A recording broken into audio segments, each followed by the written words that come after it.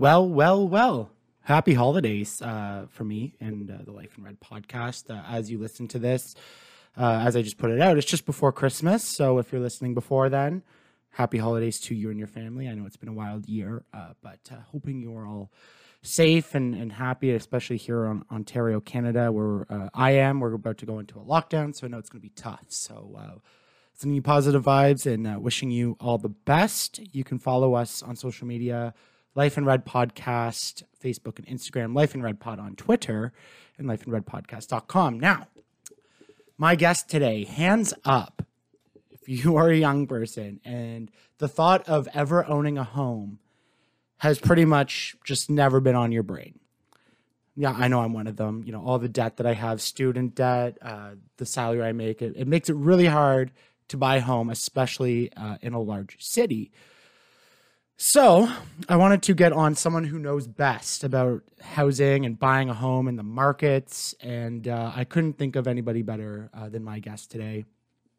Talk about a whole bunch of things, including buying homes as a millennial, the hustle that goes into being a real estate agent, the markets, you know, how you can utilize a realtor to kind of leverage your position and bid on houses and win and get your dream home. And we get into a lot of great stuff.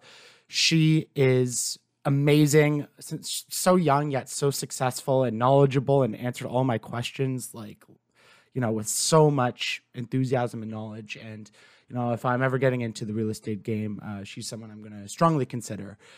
You can catch her on social media. You can even get her home buyers program, which we talk about a little bit for beginners, on her website. So please give it up for my guest, Anna Tran.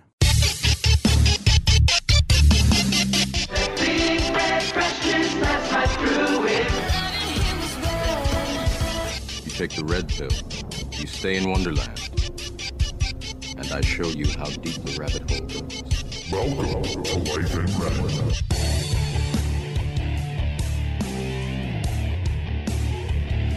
All right, Anna, here we go. Thank you for joining me. Thank you so much for having me. I'm super excited. Coming right off a busy Friday in the life of a real estate agent, which you wouldn't think, I guess, in the middle of a pandemic, it would, the home buying process and real estate market would still be busy. The market has been absolutely crazy in Ottawa, especially because a lot of people, are government employed and they have stable incomes and they haven't lost their jobs. So if you think about everyone who was living in like a 500-600 square foot apartment before, they're now getting tired of their partner, their spouse, their boyfriend, and they're like, shit, we need more space.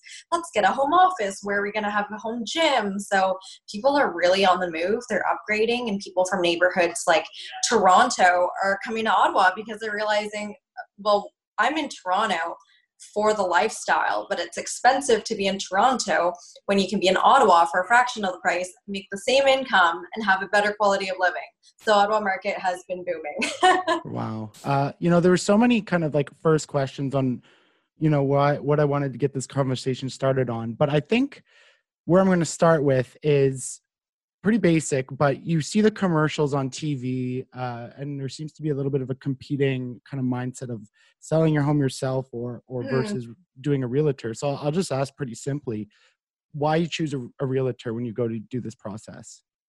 Yeah, and there are listings that I've just listed that are from places where you list it yourself. And I think people underestimate the selling process, especially because they don't do it every day. It's not like every day you're selling a home, whereas for me, every day I am selling homes. I am in different homes, and it's being the third party between the buyer and the seller, being able to fully market your home in different countries, different languages. Now people are buying homes virtually. I'm selling homes over FaceTime, so it's being able to navigate with the market, navigate with the times, and honestly, working with a realtor ends up netting you more at the end of the day. So yes, you can save on the front end, but the stats show that working with a realtor, you end up making more in your pocket at the end of the day. Plus, when you're a busy person, who has time to do it themselves? Right. That's what you're paying for, right? It's a service. So right.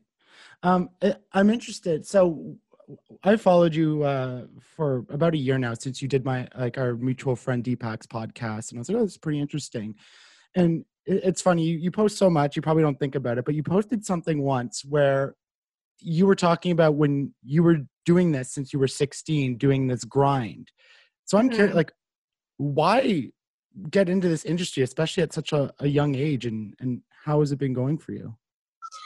Yeah, so how I started in real estate, I was actually working at a restaurant. So growing up, my parents immigrated here from Vietnam.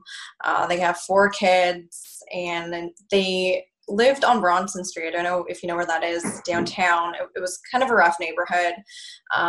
They rented 1-floor apartment in a triplex, and I shared a bunk bed with my 2 other siblings at the time. So their whole North American dream was to get a house in the suburbs and make sure we're out of the downtown core. And they worked so hard. Like, my parents don't have high school degrees or university degrees or anything. They barely know English. They literally immigrated here after the Cold War with America and Vietnam, and they just came for a better life. So living in Orleans, I moved to Orleans in grade 2. So I just thought everyone had so much abundance here. And everyone had just so much. And I was like, I want that. So from a young age, like after grade 6, I started working, and I worked like all throughout high school. I worked 2-3 jobs at a time. And one of the jobs was at Broadway's, the breakfast joint or sports bar. I know it is a breakfast joint. So I was making small talk with one of the customers there, and they had like a real estate folder. So me being 16 at the time, knowing like nothing about real estate, it's like, oh, like you're into real estate. And he's like, yeah, are you? And I was like, yeah. I had no idea. Like, my parents had bought 1 house. So he's like, oh, well, you know, we just started chatting, and he's like, oh, well, you know, come intern at my office anytime. I was like, yeah, sure, whatever. I didn't think much of it. And then a week later, my boss, I came into work, and my boss goes, oh yeah, some guy asked for your email, so we gave it to him. And it's funny because now, as an adult, I was like, how did you just give out a 16-year-old's email address? But it was just such a like close-knit restaurant environment that like the customers were regulars. So he emailed me and said, hey, I was being serious about the internship. So I took it, and for the first month, I was just filing paper, making photocopies, and then they started getting me to do real work, and then I got hired shortly after. So I was working there. I was working at Broadway's, and I think I was working at like Swiss Chalet or something. It was just an extra money for me. So it was super fun, and my whole goal was to go to Queens for university, or go to a good university. My older brother was the star child and got honor roll every single year, got a scholarship to university. So I really looked up to him and wanted to do that. But I was always like a hard worker. I always worked. I always made extra tips. I sold flowers on, you know, Mother's Day weekend at the corner kind of thing. So I started getting into real estate shortly after. I started working for, at the time, the #1 RE/MAX team in Ottawa. And I remember it was like grade 11 or grade 12. I started bringing deals to them, and they'd give me like $400 cash. And I was like, oh my God, I'm going to be rich. I am going to be rich, because that's a lot of money for, you know, a 17-year-old, 16-year-old. So I was like, this is phenomenal. And I, like in school, it's weird because I had courses where I did really well in, and I got 90s, like history and law, like classes I liked. Then there were classes where I just failed so terribly because I didn't care enough about it. I'm the type of person where my heart has to be in it for me to enjoy it and do well and excel in it. So the guys I was working for saw that I was doing summer school to up my grades, try to get a scholarship, try to get into a good school. And one day they're like, all these leads are ringing. Do you know how much you could be getting paid on it? Right? Because I just thought of it as extra cash, not a career. So in grade 12, I started choosing what schools I wanted, applying for what schools I wanted to go to. I thought, you know what, screw it. I'm going to take a year off. I'm going to get my real estate license and just see where it goes. Now, that sounds fine and all, but coming from a Vietnamese strict household where they literally, my whole life, my parents told me, we came here so you can get a good education. And for me to say, hey, by the way, screw university, that was like terrifying for me to tell my parents. But I told them, and they're like, you know what? we didn't think you'd do well in school anyways. So that started my real estate career. And before I got licensed, I was working with different. So basically, how it works in real estate is that you can't sell resale without having a license if it's not your own house, but you can sell new construction because you're working for the builder. So that's what I was doing before I got my license, the year it took me, and then I got my license and went from there. So that was kind of a long story, but that's how I got in. Right. It's funny. There's definitely that stigma, I guess, or the what's the word? I can't think of it right now, but for, Asian immigrants and Asian children talking about their parents and how important academics is. And I couldn't imagine, but like that fear of having to tell them like, this is your journey. And I'm glad that they accepted it, because I've had a few people on the podcast kind of like talk about that in their lives, and like the stress and the mental health implications and everything like that. Okay. Young people. I think a lot of young people nowadays, home ownership, if you go to school, like home ownership doesn't really seem to be, I guess, feasible in a lot of cases until you're a lot older. So like someone like myself, I use myself as the example is, I've had a lot of student debt, made of probably poor choices in my early 20s of spending habits. So, not a lot of savings, lots of debt. So I've literally chose to learn nothing about real estate, never even looked at buying homes, anything like that. Have I made a mistake? I would never say you've made a mistake. And it's crazy because I was speaking with some friends and clients yesterday, and we're just talking about student debt and how like that you can literally claim bankruptcy and still have to pay student debt. I know in America, they're saying it's going to be the next recession. It's going to be student debt. And like, I totally empathize and understand with that. When clients ask me, like, Anna, what do you recommend? Student debt or like saving up for a down payment, etc. I think it's always good to educate yourself on the market, whether you're looking to buy today, tomorrow, 5 years in the future. At least you have an idea. Some people reach out to me and they're like, "Well, I want to buy right away because all my friends bought."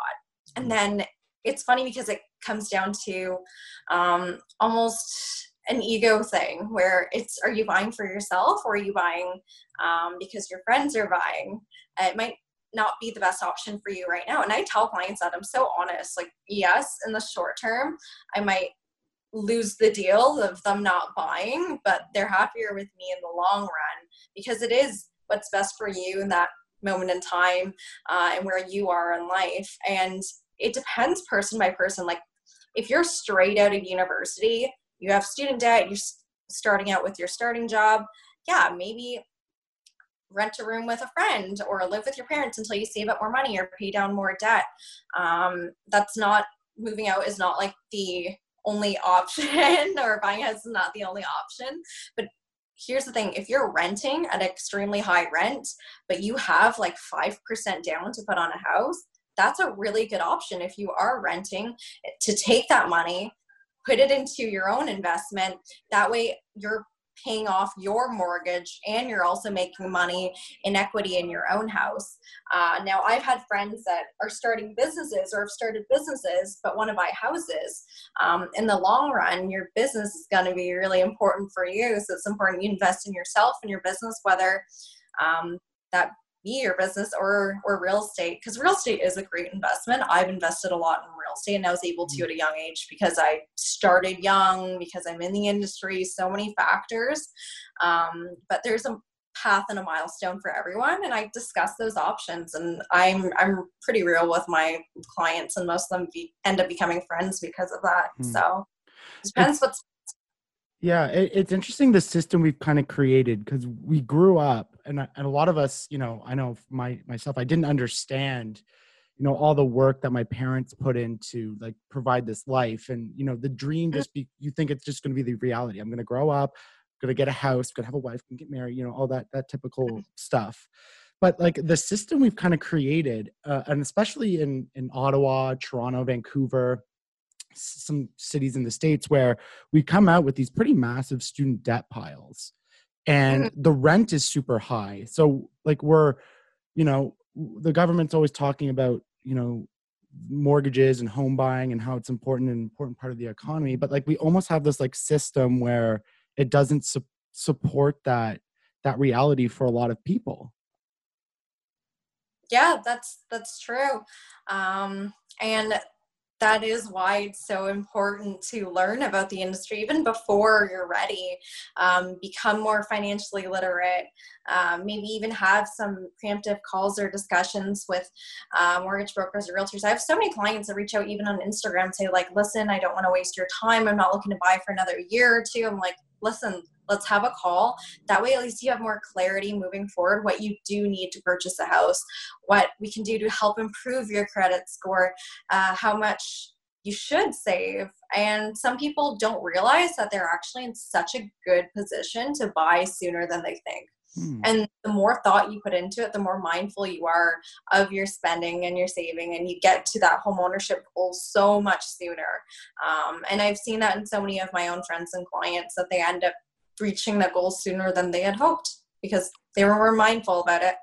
Right. So let's kind of, I don't want to let you give away all your tips and secrets, because we want people calling you and contacting you. But let's say, someone who is fresh and really not kind of literate in this market, what's kind of like maybe like a beginner's package on what we might need to know when setting out to this home buying process? Yeah, well, you know what? Shameless plug, I have a home buyer's guide that I give out for free on my website. You can email me or DM me, I'll send you one, but I also have hard copies I can mail you. But if you sign up for my newsletter, you get the home buyer's guide right away. It's just like 10 tips on what to do when you're starting to shop. I always say, whether it's a realtor or mortgage broker, reach out to one or the other right away and just have that preemptive discussion, even if it's not for like 2 years. At least you have clarity moving forward, and every maybe 6 months, touch base, see how the market is. Obviously, there's technical side of purchasing, like having the minimum 5% down payment, having a decent credit score. Credit score is not like the do or die. And even if you have like student loan debt, that's really normal for you to have student debt and still be able to purchase. So that's not a limiting factor. Having debt is not a limiting factor. It's kind of like when you lease a car, that's considered debt, but it's not a limiting factor to purchasing a house. And a lot of lenders, so when you work with a mortgage broker, they're going to shop around different what's called lenders, people who are going to lend you the rest of the purchase price for the house. Like, they're not naive. They know people have student loans. So we work around those options, and there's so many different lenders. There's like 40 plus lenders we can shop around with and kind of plead your case with. So even if your credit isn't great or you have student loans, we can work towards those, either making it better or whatever your options might be. Right. Sorry, what's that? No, terrible. sorry. It cuts out, and like when someone's talking and the other talk, it's like it just cuts it right out and you can't even hear it. Okay, so you mentioned this 5%. Now, the number in my head, at least coming from, I'll quote unquote the boomers when I'm talking about home buying, I think they say, is it 10 or 20% that you need because you want to avoid mortgage insurance? Like, am I on the right track with that? Yeah. Yep. So go ahead. No, you go ahead. I was going to say, anything 20% or over, there's no insurance premiums. So basically anything under 20% is considered a high ratio mortgage, which means it's higher risk, which means you need insurance on it. So insurance companies, Canadian mortgage like CMHC, they'll offer insurance at a rate for you. The more you put down, so it's not like a set rate. So if it's 5%, 10%, 15%, that's different premium. But everyone always says like, oh, do I need like at least 20% down to avoid the insurance premiums? It's like, if you have 20%, sure, it is a lot of money on your average house. That's like 80, 100,000 cash. But where I would say it's better to put your 5 to 10% down is, say if you're renting at a high cost, then it's better use of money to put your 5-10% into a down payment and then build equity on that, because it is an investment at the end of the day. And insurance rates are so low right now and home prices are only going up. So if you want to wait an extra few years to save another 100,000, the market might change in that time. So it's better to get into the market now and start paying off your own mortgage than someone else's. That's how I see it. Right. Canada has like this thing. It's like the first time home buyers program or something. Mm-hmm. Can you explain that and like how that helps, especially young people, like buy houses? Like what's the deal? I think are you talking about the land transfer? I'm not sure. I see, again, I see this thing in the news where it's like, Trudeau or someone will say like the first time home buyers program. I would say get advice from your mortgage broker, okay. But I will say sometimes certain moves by certain governments are done purely politically because they sound good, but you have to read the fine print, and I'll leave that there. Interesting. Okay. So that's good to know. Yeah. Again, not everything is as great as it sounds. So, which you should know, but yeah, you hear that and I'm just like, oh, okay. Like, that's nice. The government's trying to help us out and to buy homes. Yeah, I think you're referring to is when they said they would give you a portion of your down payment. Yes, that's the one. So I would asterisk call me and we can discuss. Fair enough.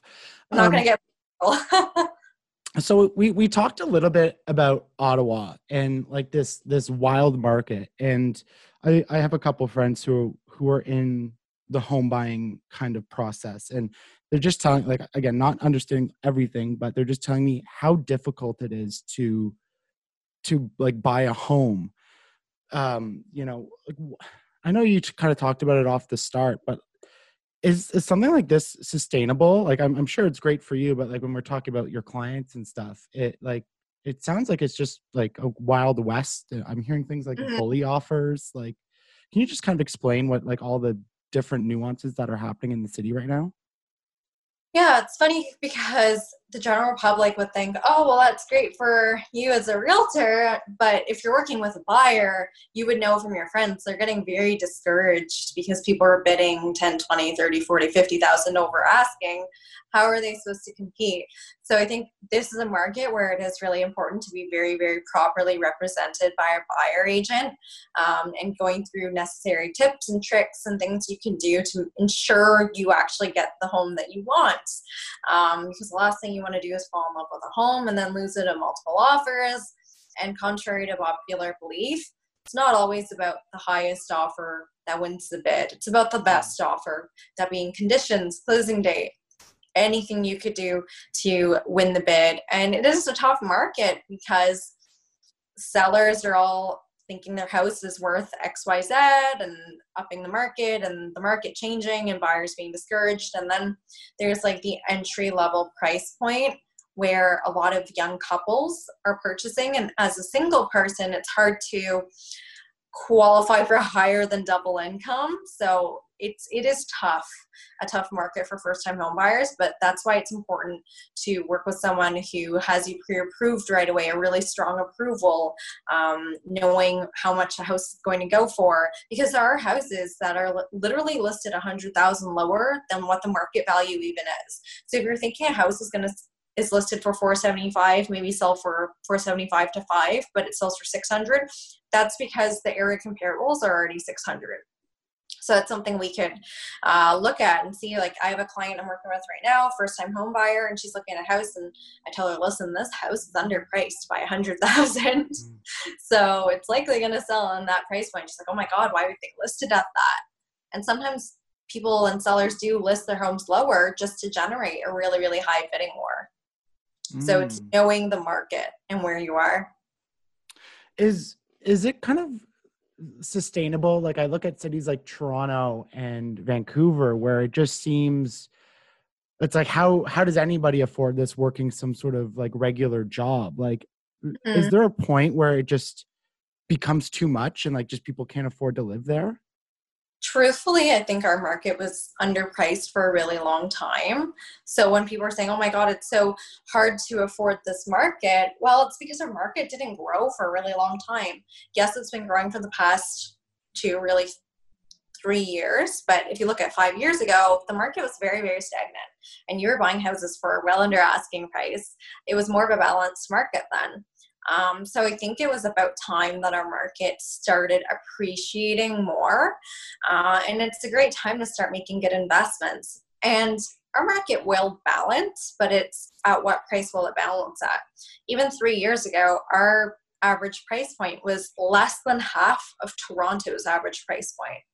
So I would say it was a steal. It was way undervalued, especially for where we're located. So I think now the price is catching up to what prices should be in Ottawa. And then it's going to balance at some point, and that's just the market. Right.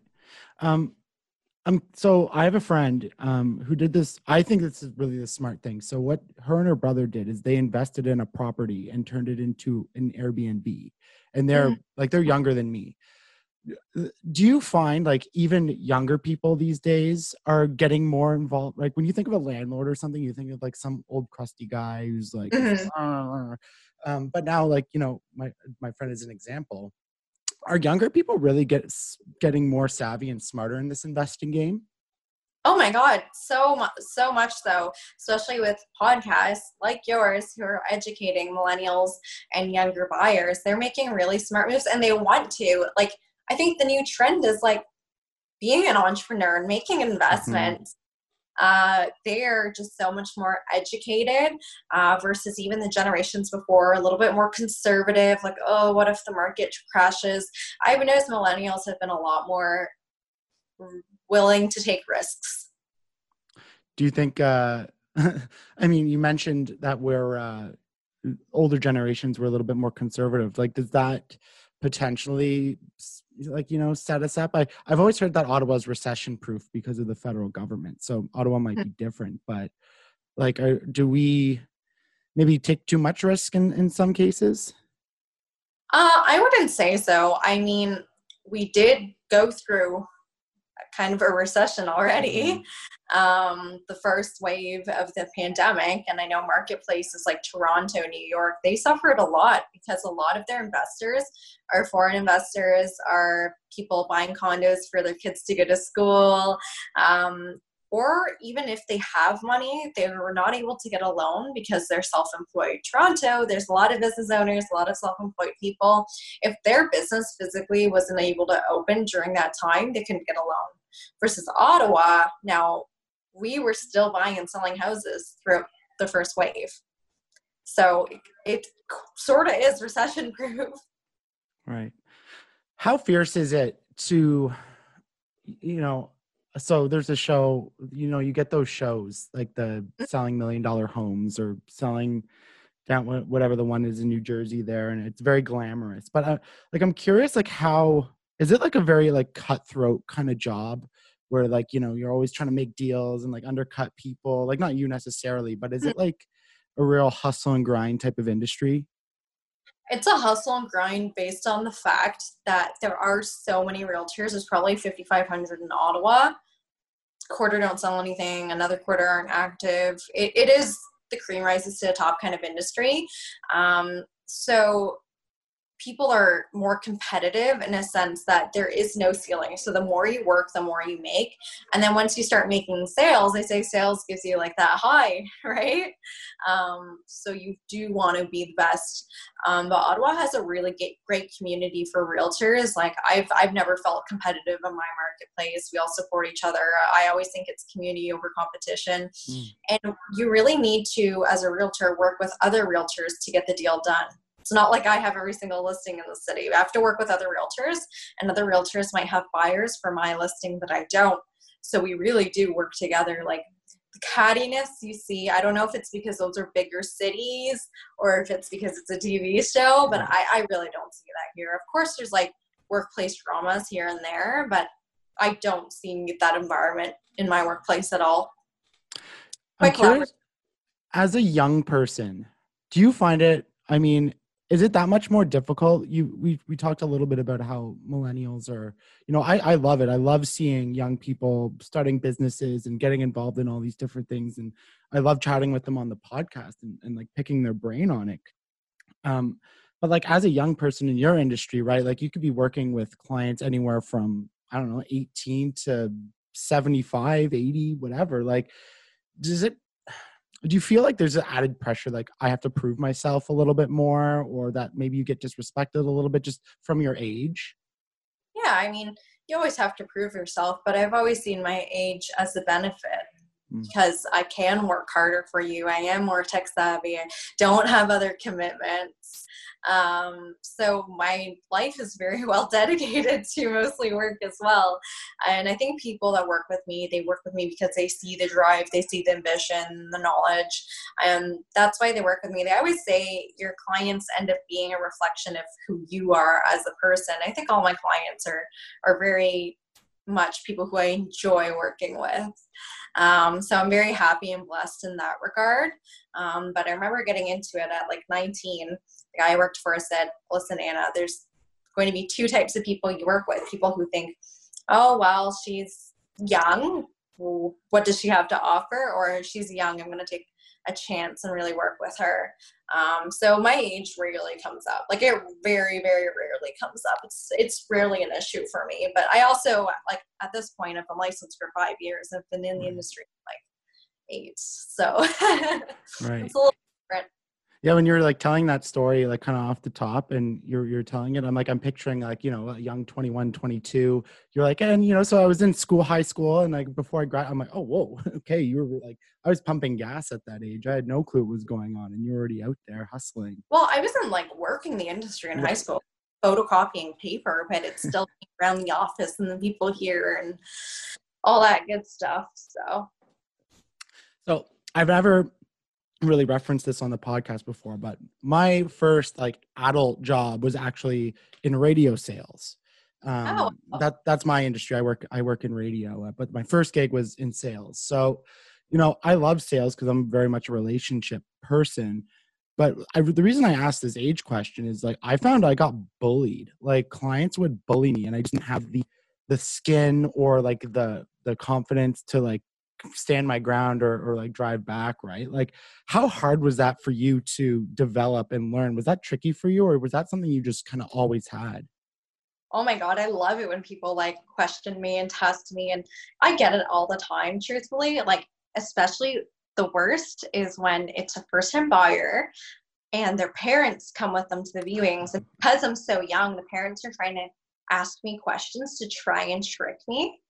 And it's funny because their kids know. So I have this one young guy buying his first condo, and his stepdad's trying to be like the dad and be like, well, what's the construction of this house? And you can see the guy just like rolling his eyes and going, he's trying to trick you, Anna. Like they're joking about it at this point. And I was like, it's steel frame construction, XYZ, this is a year built. And the guy was just like, oh, shit. So as a young person, you do need to be extra prepared because like I still get questioned all the time, but once you prove that you're knowledgeable enough and you're willing to put in the work, like what are they going to say? They have to respect you at that point, right? Mm-hmm. So I learned very quickly that someone who's maybe in their 30s or older in general can be less prepared, but no matter what I do, I have to show up, I have to look the part, I have to be extra prepared, I have to know every single thing about the property, the client, the neighborhood. But I think that's what kind of built thick skin as well. When I started in real estate, again, I don't have very much family here outside of my immediate family. I don't have a big network. So I door knocked and I cold called, and I would door knock on like the coldest days of winter and get totally rejected. And that's how I built my thick skin to handle moms and dads and older people questioning me. So I think rejection is actually like a beautiful part of the industry. You have to enjoy it to be in it because you get rejected all the time. I love that. Like cold calling is like, for me, I hate it. Like that's why I gave up and moved into something a little more comfortable. Like cold calling, I'm like, the anxiety it gives that like, you were out Yeah. there like knocking on doors. That is not something people ever think of a real estate agent doing. Yeah. It used to be big back when, but because it doesn't happen often, I thought, well, I should do it because not many people are doing it. So That is, yeah, that's really smart. Um, you know, where do you see kind of the future of homes? And it might be a weird question, but I'm just wondering about, climate and all the things we're kind of worried about. And we're going to be coming out of a pandemic where there's this real opportunity to rebuild some of the things that we've done. Do you see at least like the innovations in homes, the renovations, the new builds, like, do you see a new push in this like totally new way of doing things coming anytime in the future? Or like, I mean, in the city of Ottawa, it's pretty conservative in a lot of ways, like it just kind of riding out status quo until someone is able to show that you can make a lot of money off of it. hmm. So I think what's great is that we're starting to see much more sustainable builds, sustainable technology in homes, more effective ways for the environment to build these homes and build them properly as well. So with more technology, climate change, innovation, we're going to get the most energy efficient homes. Now I'm already starting to see there's a project in Ottawa called Zibi, and they're rated by One Planet Living. There's only, I think, 7 projects in the whole world rated this high in energy efficiency. They literally take the waste energy produced by the Scotty Mills. You know the toilet paper brand? Is it Scott? Yep. Scott? Yeah. Yeah. So they reuse that energy to power the entire neighborhood. And like, it's doable. It just needs to become more accessible and more affordable for people to build more sustainably. Because right now, like, building new houses is not effective for the environment.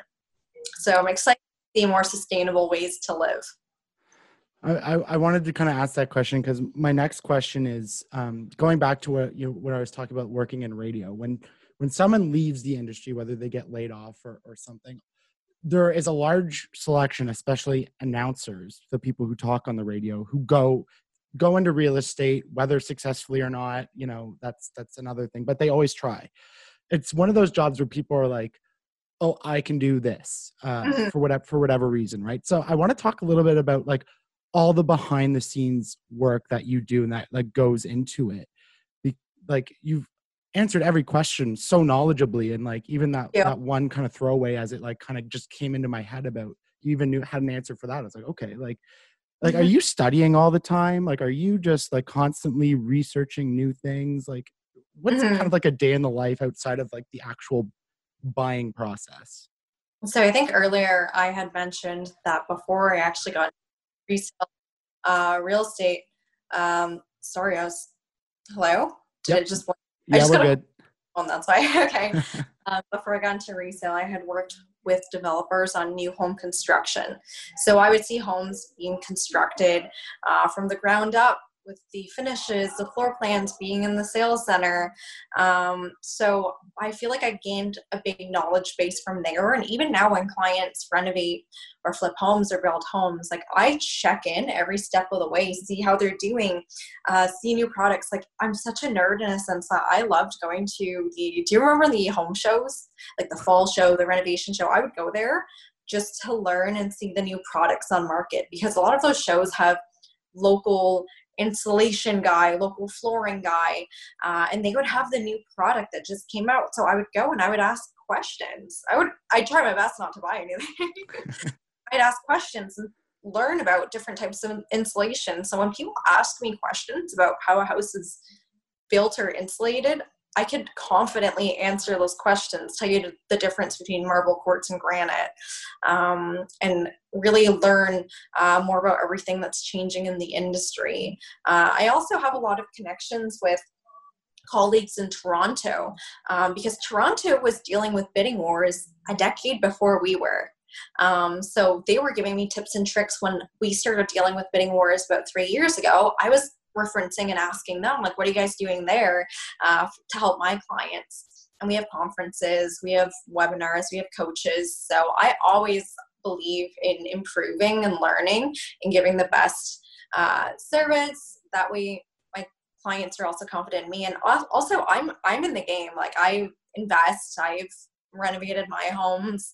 So it's not that I enjoy renovating, it's that I wanted to be able to practice what I preach. So I wouldn't feel right telling a client like, oh yeah, go flip this home, you're going to make X, Y, Z, when, you know, I wasn't doing it. So I thought I'm going to get my hands dirty and do it myself. And I learned firsthand construction that way as well. And next year I'm building a house, so I'm going to be doing it all over again. Wow.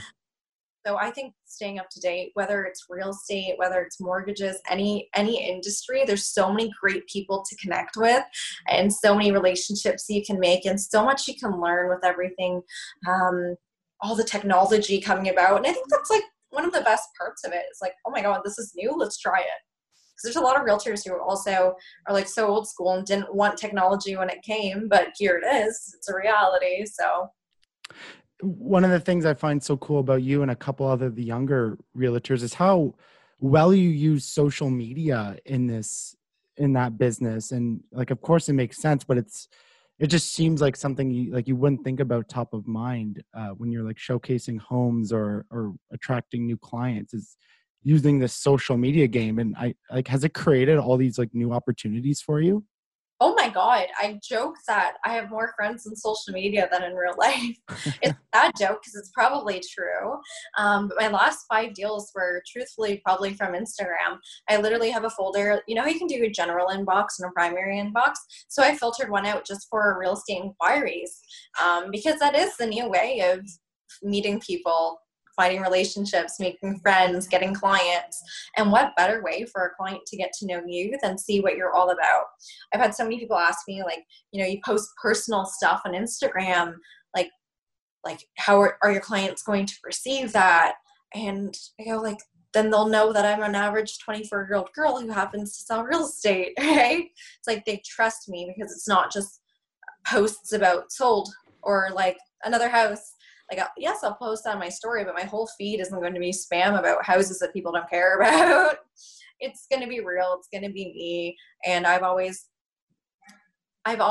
said that I'm going to be really authentic and genuine in what I do and selling real estate and being who I am. So a lot of clients will follow me on Instagram or create me. And it becomes weird when it's like an older client because my Instagram is geared more towards like the millennial generation. So I just had clients, a couple who I sold their house for like 1.2 million and they followed me and I'm like, oh my God, like it gives me a little bit of anxiety. I'm like, oh, are they going to think I'm just like a child? But they hired me because they already saw my Instagram and they know who I am. So it doesn't matter. It makes it more real. Yeah, it's funny, like the different mindset when it comes to generations. Like for me on my mental health or on my Instagram and my social media, I talk a lot about mental health. Like that's what I do. I speak about it. I advocate all those different things. But people often tell me you shouldn't post that on social media because, you know, you might lose, like, what if one of our clients from radio follows you and sees that and they're like, oh, you know, like, but like it actually, the authenticity leads to more positive interaction than losing any like respect from a client, right? Like you might lose one, but you'll get 10. And it's like authenticity kind of wins at least at this point of time. That's it. And it's the quality of your relationships with those clients. So maybe you missed out on 2 clients, but the 2 that are clients, you're going to have such a more genuine and authentic relationship with, and they're going to end up being like your number 1 fan because they know you now on a personal level without actually knowing you on a personal level. They feel like they can connect with you, and because you opened up about that, other people feel like they can also open up to you about that because you understand. And if you didn't put that out there, people wouldn't know to come to you about that or understand the same way. It's about building a more deep relationship, not just more narrow relationships with everyone. So I totally respect you for that. I mean, you're young, you've already had so much success. You know, do you see yourself like doing this in Ottawa or doing this like, or for the rest of your life? Or do you see yourself like branching off into like starting your own thing? You know, jumping on this totally new type of, I don't know, like you said, virtual is becoming this big thing. I don't know if that'll continue after the pandemic or not, but Like, do you see yourself doing this for the rest of your life?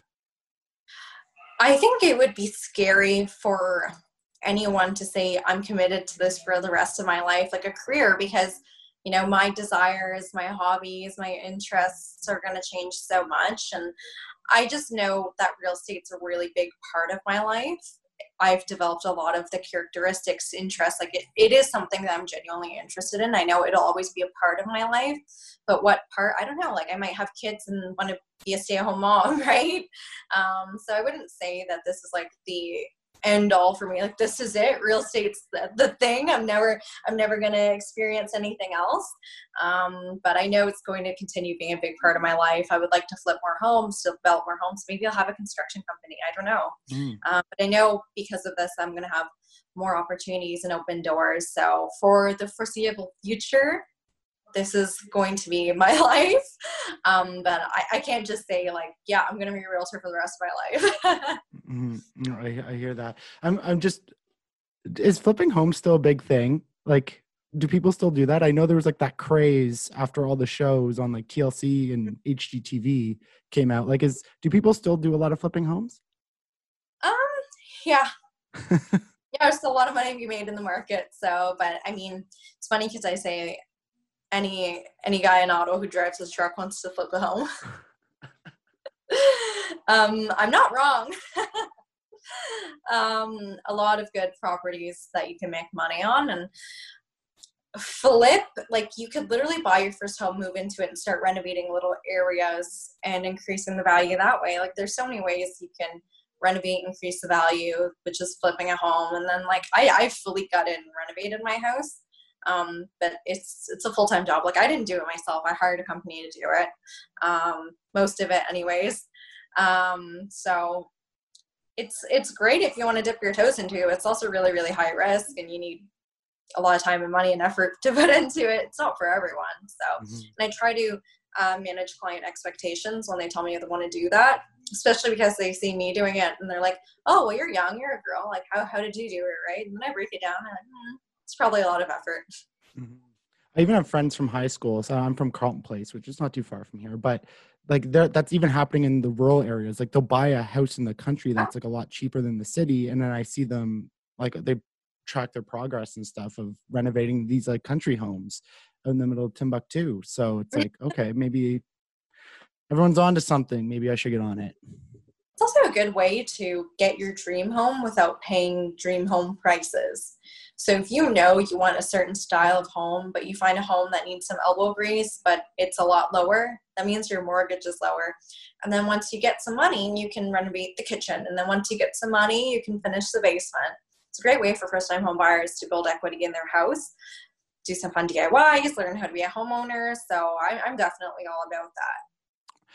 Did I miss anything that a first-time home buyer, a young person getting involved in this market, like that they should know, that like is a really important piece of advice before they really get started? So one of my close girlfriends, super young, she just bought her first house at 22. I'm super proud of her, but her biggest hurdle to overcome, and I think this is also the insecurities of the social media generation, her biggest hurdle was that she was taking the opinions and advices of her friends or her colleagues and her mom and dad, which I know they have the best intention for her, but it was just messing with what her head and what she wanted at the end of the day, because it was a purchase for herself. It was a milestone for her first home. And then her friends would make comments like, oh, well, I'd want a bigger backyard, or, oh, I would have moved to Stittsville.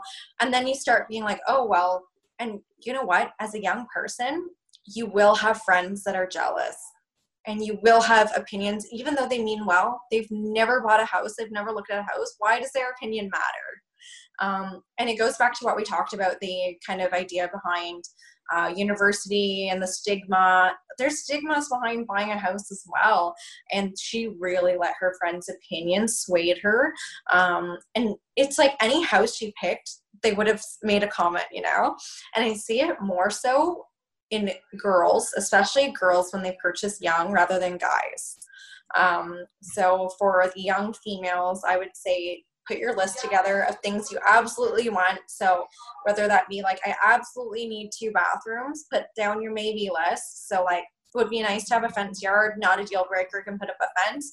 And like, absolutely not, like absolutely like cannot live without a garage or something of that sort. Absolutely do not want an in-ground pool. Put together right away your lists of wants, maybes, and absolutely not. And then that way you have some clear vision of what you're looking for. Like I feel so bad because it was supposed to be such a good milestone, but she just let the opinions of everyone else jade what she really wanted. And we see that all the time, whether it be buying a house or starting a job or a career or starting a business. I think it's so important to have narrow vision in what you want. Yes, take the constructive feedback of your friends and family, but know when it's constructive and when it's destructive. That's great advice. Absolutely.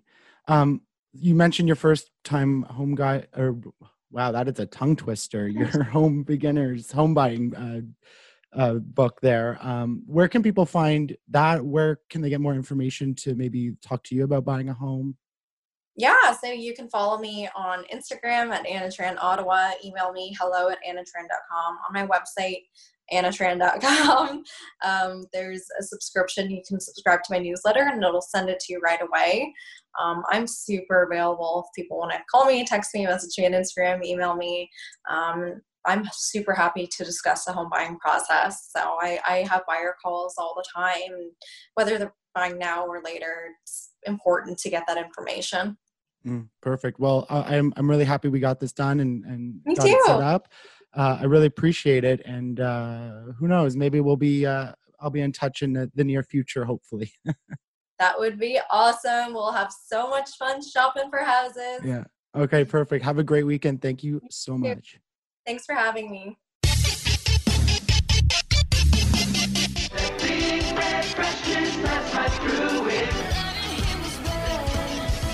You take the red pill, you stay in Wonderland, and I show you how deep the rabbit hole goes.